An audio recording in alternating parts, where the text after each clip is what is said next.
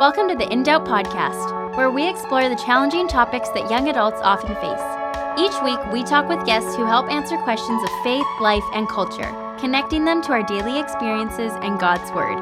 For more info on In Doubt, visit indoubt.ca or indoubt.com.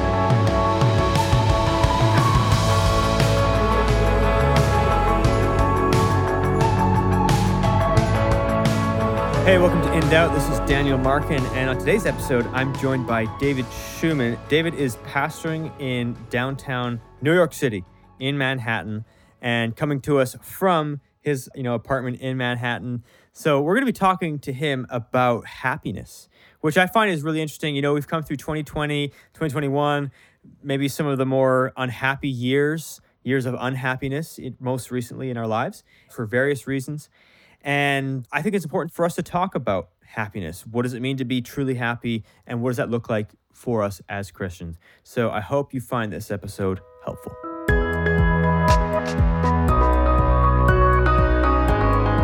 Hey, welcome to In Doubt. This is Daniel Markin. And today I'm joined by David Schumann. David, how are you doing today, my friend? I'm doing well. Thanks so much for having me, Daniel. Dude, it's good to have you on. We were just kind of going back and forth a little bit here. But you live in... what would it be, the most populated place in the world, most densely populated, or at least up there, but you live in Manhattan. So I guess, I'll let you introduce yourself, but I got to ask, what's that like, living in Manhattan, man? Because, we all watch the movies. I've lived in downtown Vancouver, but, Manhattan, I've been there twice. It's a beast. What's that like? And then tell us a little bit about who you are, where you came from, and maybe some of your ministry. Sure. Yeah. Well, I love living in Manhattan. I love the density. That's really my favorite part about it. I love that I can walk everywhere, that everything's within a couple-minute walk, or I love not owning a car. I don't know, maybe I'm crazy for that, but I love being able to take the subway everywhere, a little bit less desirable in the warm summer heat, but it's still, I think, a great place to live, my favorite place in the country to live. I haven't visited Vancouver. I know that always makes, top 10 best places in the world to live. So maybe if I visit there, I'll change my mind. But so far, I love Manhattan and very happy to be living here. David, tell us a little bit about, what are you doing in New York City? You're working with a church, correct? Correct. Yeah. So I'm a pastor at Exilic Church, which that's a little bit of an unusual name. It comes from the word exile. It's the adjectival form of exile. So like in 1 Peter, it says that we are exiles and we're awaiting our true home. So that's where the name comes from. And yeah, I've been a pastor here for the past 3 years. I do a little bit of everything. I do preaching, leading worship, lots of counseling, and all the sorts of kind of miscellaneous things, leading different ministries as well. And I love it. It's been a blast the past 3 years. That's amazing. And did you grow up in New York City? I actually grew up in a suburb of Chicago and lived in a few different places. I haven't quite made it to Vancouver, but I lived in Portland, Oregon for a few years. And then I moved to Philadelphia from there, and that's where I did my seminary training, and from seminary to New York City. So I've known for a while that I wanted to end up in New York City, but just moved here finally a few years ago. Dude, so good. The reason we have you on the program today is you wrote an article for Gospel Coalition that actually we found really, really fascinating here at In Doubt, which is on happiness. And that's something that we talk about as believers, and it just as a culture in general, about happiness and the desire to be happiness. And we live in Canada, but you live in the country, United States, life, liberty, and the pursuit of happiness, right? So this is something that's very much on the cusp of culture and of, everyday life. I wonder as we start, because your article is titled "The Secret to Happiness." You wrote this for the Gospel Coalition. But as we start, could we define some terms? And what I mean by that is, how would you define happiness as compared to joy, perhaps? Because I think sometimes we can define happiness and joy as the same thing, or we get them confused. And then from there, tell me how, as a Christian, we define happiness in comparison to how our world defines happiness. So give us Christian joy, happiness, the distinction, and then compare and contrast happiness. Yeah, that's a great question. And maybe one way I'll answer the first part of that is, so the article is called "The Secret to Happiness." It comes from some observations in Psalm 1. In Psalm 1, obviously it's a translation, and most translations would actually translate, blessed is the man who ... That's how the Psalm starts out. But another good way to translate this, and the way that a lot of scholars translate it here in Psalm 1, is with this word happy. So there's already, I think, a helpful context of what does this psalm mean by happiness, and then what do I in this article mean by happiness. You could describe it also as blessedness, or as maybe more so like what you're talking about with not just this temporal happiness, but something much deeper than that. So like maybe more akin to what we would talk about as joy, like blessedness, true, deep happiness.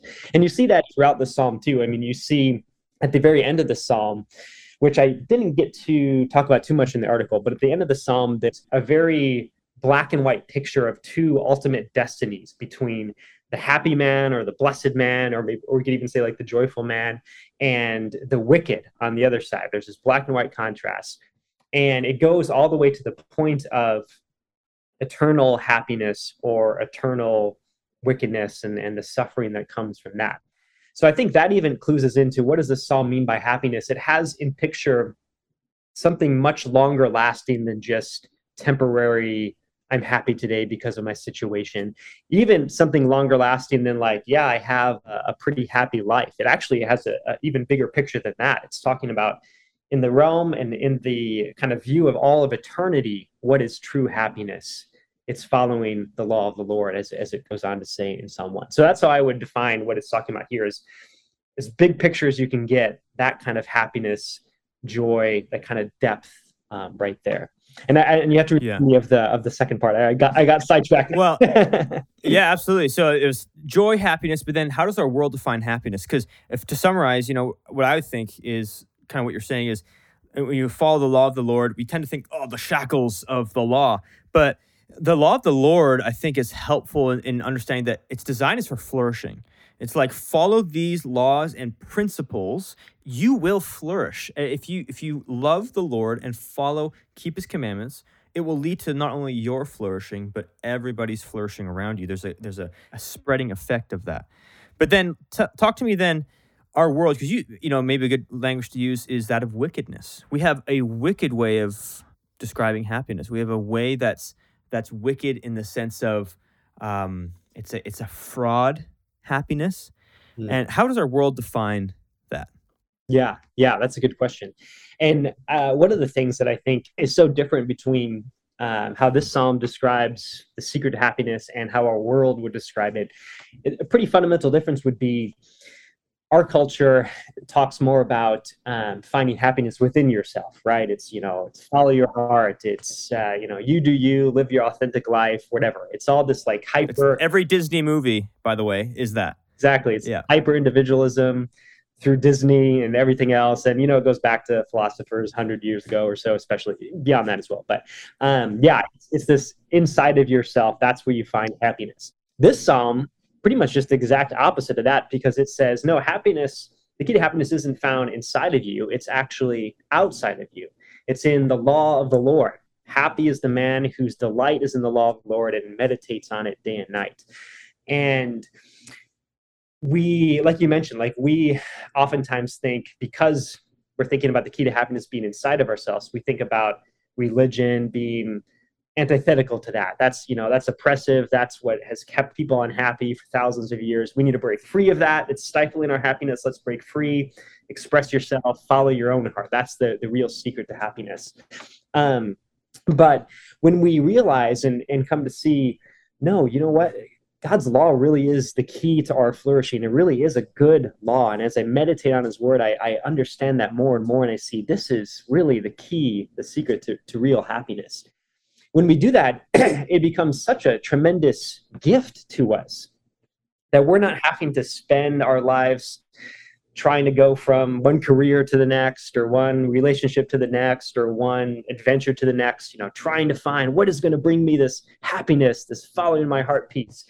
The key to happiness is graciously been given to us in God's word, and it's freely accessible to us whenever we want it. We don't have to go outside and seeking it, or inside trying to follow our own heart. The key to happiness has been given to us right here. It really is a tremendous gift. And so I think one really significant difference between how our world would define happiness and how the Bible defines happiness is, where do you find that? It's not within yourself. It's actually in the Word of God, and looking there and meditating on that, learning to appreciate and learning to obey his law. That's what will bring us true, lasting happiness. Mm-hmm. I completely agree with that. But here's my question. Is there an element of looking within ourselves that's valuable? Because I sense that there's an element of authenticity that we really value. We value, my generation and the generation after, like that authenticity. I think you have to look inward somewhat. How does that play into it? Is there like a healthy level of looking inward? Maybe just for self-awareness to understand our own state. I mean, we do that to understand our sinful state. But how does that play into the overall, what you were just describing? Yeah, that's a really good question. I'd have to think a little bit more about it. But some of my initial thoughts would be, I think there can be some value to that. There's some truth, and that's what helps it stick so much in our culture, this, totally authentic life, because there is some truth to that. Like we should strive to live true to our intentions as best as we can. Like nobody likes somebody that acts one way, but really has different intentions, right? Like that's clearly wrong. So maybe one thing it does is it exposes, like you kind of already mentioned this, but it exposes our need for God, because even as we do look to God's word, and even as we do say, oh yeah, like this is really the best way to live, like I should try to live a chaste life, that I understand that that's really valuable, and that really would bring me more happiness if I lived a chaste life. But then the conflict is, I struggle to do that authentically, because there's a part of me that doesn't want to live a chaste life at all, right? And so it shows us our need for God to be changing our hearts, because we can't live according to his law without his intervention. There's a big part of us that wants to take the advice of our culture and not follow God's law. And we need God's Spirit at work in us to transform our hearts so that we can live authentically in that way. So maybe that's one initial thought that comes to mind. Absolutely. Now, I noticed that you use the language of chaste. And with that, we're talking about sexuality. We're talking about living a life of, reserving sex for a man and a woman in marriage. So you use that for a reason. And I wonder, is it because, you mentioned that you do some counseling. You mentioned that you talk with lots of people in your congregation. We live in such an over-sexualized world that values and would say happiness is found in sexual pleasure, like most supremely. Like the top shelf experience that you can have in our world, in our culture, is having sex. And, so that's what we're being told. And you and I are both married. It's an amazing experience sharing that with our wives, okay? But I would argue, and I would say that, much of what our world is saying, happiness is found in having as much sex as you can, and even looking more inwardly and figuring out what sex you are, or what gender you are. Is that something you're running into a lot right now? Like, I imagine that there's so many layers to this. It feels like right now there's such a push with the, back and forth. We get this in Canada, and I see some of the news in the States with, gender curriculum and all of that stuff. And that, we're talking about looking inward. What are you? What gender are you, right? Even kids are being asked this. And most kids don't even know what to order at Subway, let alone try and looking inward and figure, who they are. Is there a correlation between a decline in happiness in our world, in our culture, and the increase of excessive sexuality, to use that maybe as a term? What do you think? Yeah, I think there is. And so I won't be speaking very scientifically necessarily, but I totally speak, as a pastor, yeah. You're pastoring people. Yeah, as a pastor, I think there definitely is. A number of connections come to mind. One would be, I think the furthest reaches of this whole philosophy of happiness inside, follow your heart, this kind of hyper individualism, the furthest reaches of that is what we see with sexuality right now. Like, it's going so far, not just like, oh, I'm going to do a career that I find fulfilling. Oh no, that's super basic compared to, no, I'm even going to decide what gender I am because of what I feel inside of me. That's the farthest kind of extent that we've pushed this philosophy so far. There's that piece. And I think there's another really strong connection between this rise in sexuality and sexual expression and happiness. One piece that comes to mind is I think that when we reject the word of God and when we reject the moral standards and what the Bible says is the way to true happiness, I think the strongest pleasure we're left with oftentimes is sex. So I think it kind of makes sense. Like, yeah, sex is a very pleasurable thing and it's meant to be a pleasurable thing. And so I think it makes sense that when we have rejected all else, that maybe is something that we go to, especially because it is like a height pleasure. So since we reject this, we go towards this. And I also think that there's a connection between this heightened sexuality and a decline in happiness, because that's what this psalm would say. This psalm says, hey, you know what the secret of happiness is? Delighting in the Lord, meditating on his law, not taking the counsel of the wicked, it says in verse 1. So as we reject God's word, as we don't meditate on it and delight in it, we're going to decline in happiness. If the secret of happiness is obeying God's law and delighting in it, then when we don't do that, our happiness declines. And so then that just heightens all the more our desire for sexuality as being kind of this last resort of like, well, at least I have this pleasure of sexuality and kind of making that a very ultimate thing, even to the core of our identity, making our sexual expression so core to that. Yeah. But you hear the stories over and over and over again of how empty that ultimately leaves you. And even just the stories of people who are in hookup culture, right? For a time, they're just hooking up, chasing that one night experience, right? Maybe it's a few nights. It's just that physical, very intense experience. But after time, it's almost like if that were happiness, that happiness wears off and people desire joy. And I think, like that joy is found in relationship, which again would lead to the flourishing of what God desires for man and woman to be united for life in marriage, right? There's a joy that comes with that with Elise and I, with my wife, where like we're just hanging out in the living room together, right? The babies are asleep and we're just talking or just not even saying anything. We're just sitting next to each other. Like there's other elements, I think, that as you follow the law of the Lord that begin to be brought to light, which I think is super powerful. Yeah, I agree. And I think that's where this passage talks about meditating on God's word, because the more we do that, the more we realize, yeah, this really is like such a good thing. Like I see now clearer and clearer each day how hookup culture, man, like that leaves you empty in the end. Like it's pleasurable for a time, but it leaves you empty. Yeah, no, I see how like this is such a good thing to have a loving relationship with my wife and to have, a family. Congrats to you on the twins and everything. Yeah, thank you. And our son, we just have one kid right now, and he's just 10 months old. So we have a new kid as well. It's such a beautiful thing, and it's such a longer lasting and deeper happiness. And I think as we study God's word, that just becomes clearer and clearer to us.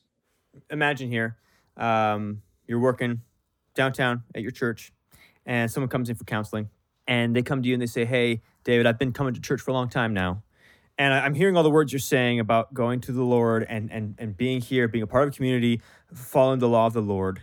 And so let's say I've been doing it for 6-7 months. Okay, I haven't been here for a short time. It's been a good amount of time. And they say to you, I'm still not happy. Okay, I do not feel the type of happiness I thought I would feel by following the Lord. How would you counsel that person? Because it's just, sorry to add on, like, I feel like that's the experience. By the way, I'm showing my cards here. That's a normal experience sometimes for Christians, right? But, say someone's a new believer or someone listening to this program who has been trying their best to follow the law of the Lord, and yet they still feel like it hasn't enhanced their life at all. Mm-hmm. Yeah, that's a really good question. And like you said, I think that it can be a very common experience. I mean, especially if we're thinking of a more dramatic conversion experience, like, I was killing people, I was in a gang, and yeah, or like, even Paul, the Apostle Paul, I was murdering Christians, God came to me and now I'm following him. Pretty dramatic, right?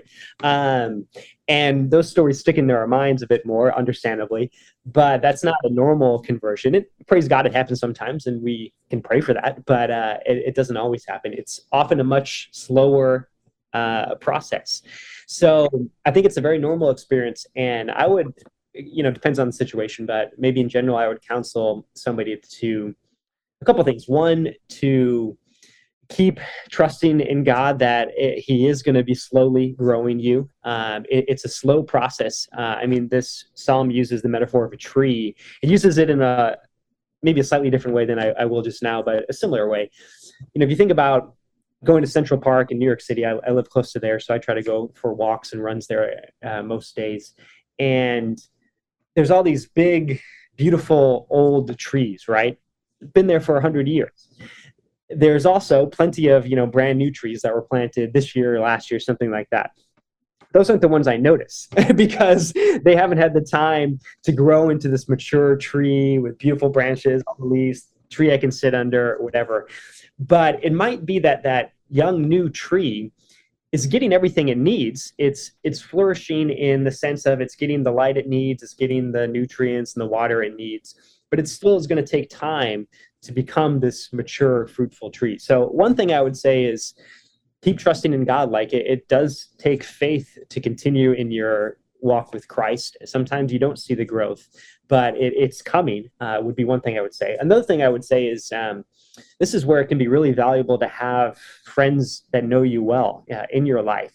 It's oftentimes hard for ourselves to see our incremental growth. You never realize when you're a kid that you're growing, right? But you go see your grandparents and they're like, "Oh my gosh, you're so big." And you're like, "What? What do you mean? I'm just the same size I've always been." But they can see how you've grown. And I think good, godly friends in your life can say, "Oh, I see how you've actually changed in this area. Maybe it's hard for you to see because it's been so incremental, but you have grown in this way." So that would be a second piece. And then maybe a third piece would just be going back to that idea of broadening your perspective. So even if you had a horribly unhappy life your whole life, that's still small compared to the happiness that this psalm has in view. It's talking about all of eternity. And so even if you, and I don't think this would happen, but even if you look back on your life, you're 100 years old and you say, "Man, I just had such an unhappy life my entire life. I was a Christian for 80 years and I always was unhappy." Even if that were the case, that's nothing compared to all of eternity and the happiness that's promised to those who follow God. So I think that would be maybe a third piece, like challenge them to broaden their perspective. And that's admittedly, that's hard because we live, if we're 30 in the now. Yeah. Like that's hard to think about, like, what does that even mean, eternity? But I think that's an exercise that comes from meditating on God's word is it broadens our perspective to think, okay, I can endure this unhappiness now because I know that I'm going to have eternal happiness. And easier said than done, but that's maybe a third piece I would say. Yeah, easier said than done, especially people who maybe have chronic pain their whole life, things like that. They just long for that eternity where there's no pain. But like, think about that, the fact that they have that hope that they can long for in eternity because of, on the cross, the unhappiness Jesus went through in that. Because he went through that, we can actually have happiness in our struggles, knowing what awaits us. And, we talk about hope, and that's an amazing, amazing side of this. Because I think a lie that we believe is that, as soon as you become a Christian, life's just better or it's easier. And, if you've been walking with the Lord for any amount of time, you know that it actually can get harder. And something, right? My mentor used to always say, he's like, you're doing something right for the kingdom because the enemy starts attacking, right? So like the deeper you go in your faith, the more you begin to serve and dig into the law of the Lord, to following his law word and his design for creation, the more pain, frustration, attack you might experience. And so it's a whole buckle up if you're going to be a believer. And yet, do you know what awaits, right? Eternity with him.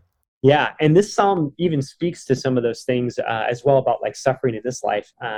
Not to mention that, so this is Psalm 1 that this is coming from. Happy is the man who delights in the law of the Lord.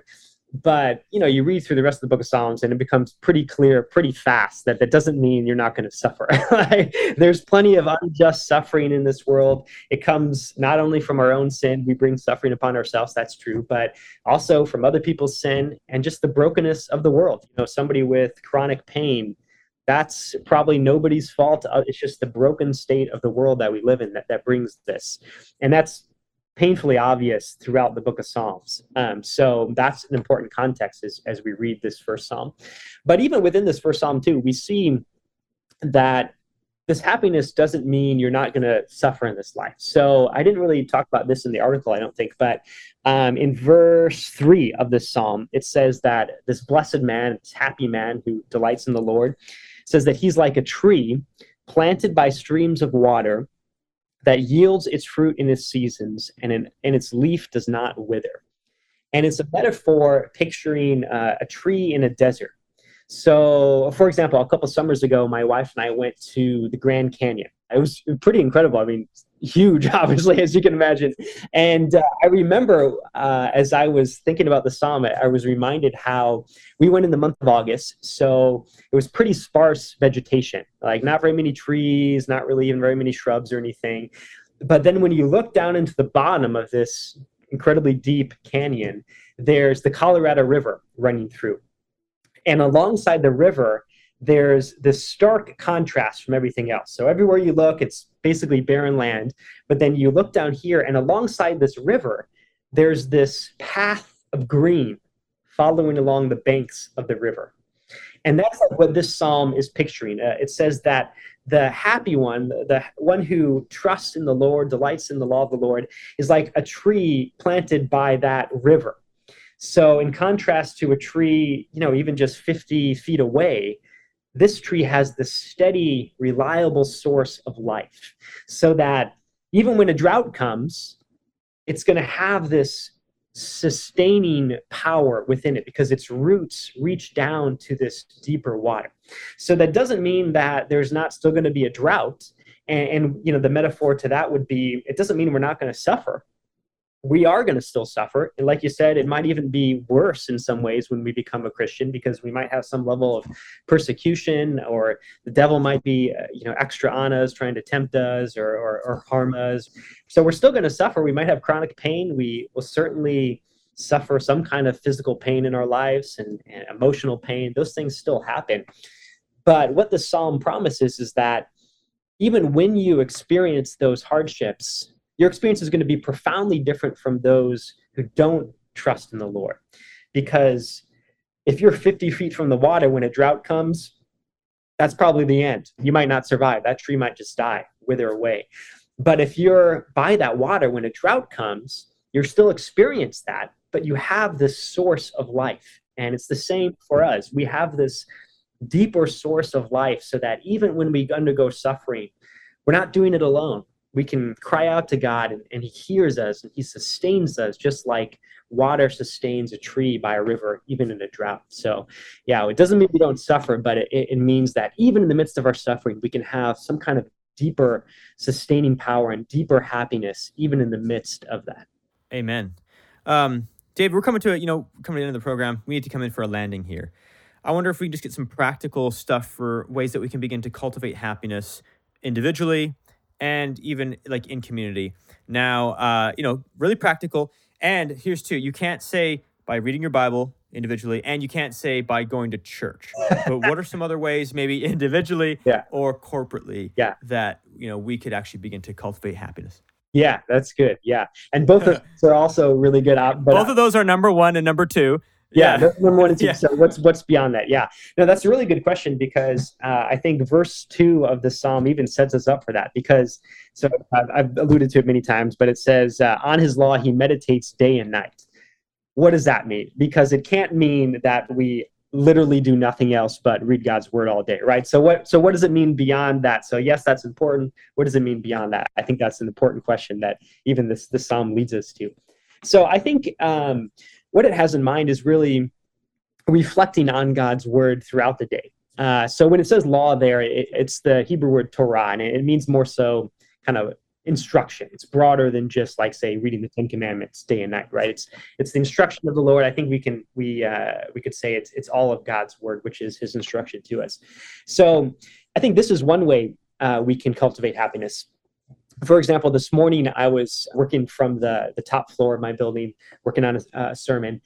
And when I first went up there, the sky was just absolutely stunning. It had rained this morning, and there was this beautiful line of clouds overlooking downtown Manhattan, because I'm on the Upper West Side, so I was looking south, and I had this beautiful view of all these clouds to the left, and then this blue sky, vivid blue sky on the right. And it was just, I don't know if you can capture it from my description, but it was, Yeah. I loved it. And I think one way that we cultivate happiness is pausing in that moment and just thanking God and praising him for this. And that is, I think, a way that we meditate on his law, as it says, because it's reminding ourselves, like, say, in the book of James, that every good thing is from God. And so when I reflect on that word, maybe I'm not sitting there reading the book of James, but I'm looking at this beautiful sky, and I'm reminded by something that I read in God's word. Oh, every good gift is from God. Wow, praise God for this beautiful sky that I'm enjoying right now. I think that would be a one way that we can cultivate happiness individually. And then good question you asked too about how can we do this communally. Let me think. Maybe one really important way is just encouraging each other with God's word. So maybe somebody is going through chronic pain, and maybe I can encourage that person by even just checking in on them, and because I know, like, oh, I should care for people, and then if I am the person who has that chronic pain, I'm receiving this care, and I'm like, yeah, it is really good to belong to a community of people who care for me like Christ cares for me. And when somebody checks in on me and says, hey, how are you doing today? I was thinking of you and praying for you. That can communicate that care to me. And I think that also really is an application to meditating on God's word day and night, because we see, oh, this is something that's good to do. And it really does bring about happiness in all of our relationships and bring about much flourishing. So that would be one thing that comes to mind. It's a good question. Yeah. Hey, thank you for that. Thank you for all of this, spending time with us, and David talking through this with us. And man, I just wish you and pray that your ministry in Manhattan will just continue to flourish. And so just going to be thinking about you and your ministry, your church, and praying for you guys. But thanks again for being on the program and spending time with us. Yeah, thank you so much. It was great to be here. Thanks for your prayers and for having me on the program. Appreciate it.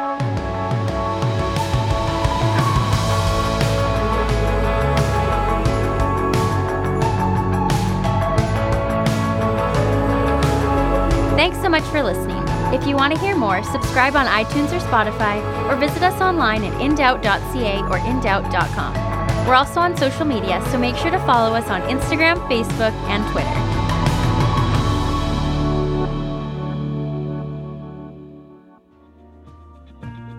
In Doubt is a ministry that exists to engage young people with biblical truth and provide answers for many of today's questions of life, faith, and culture.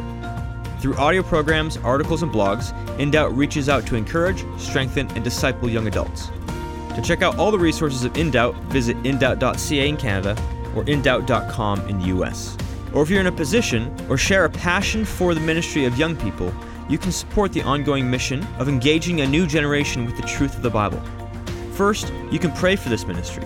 And second, and if you are able, please consider a financial gift by visiting indoubt.ca in Canada or indoubt.com in the US.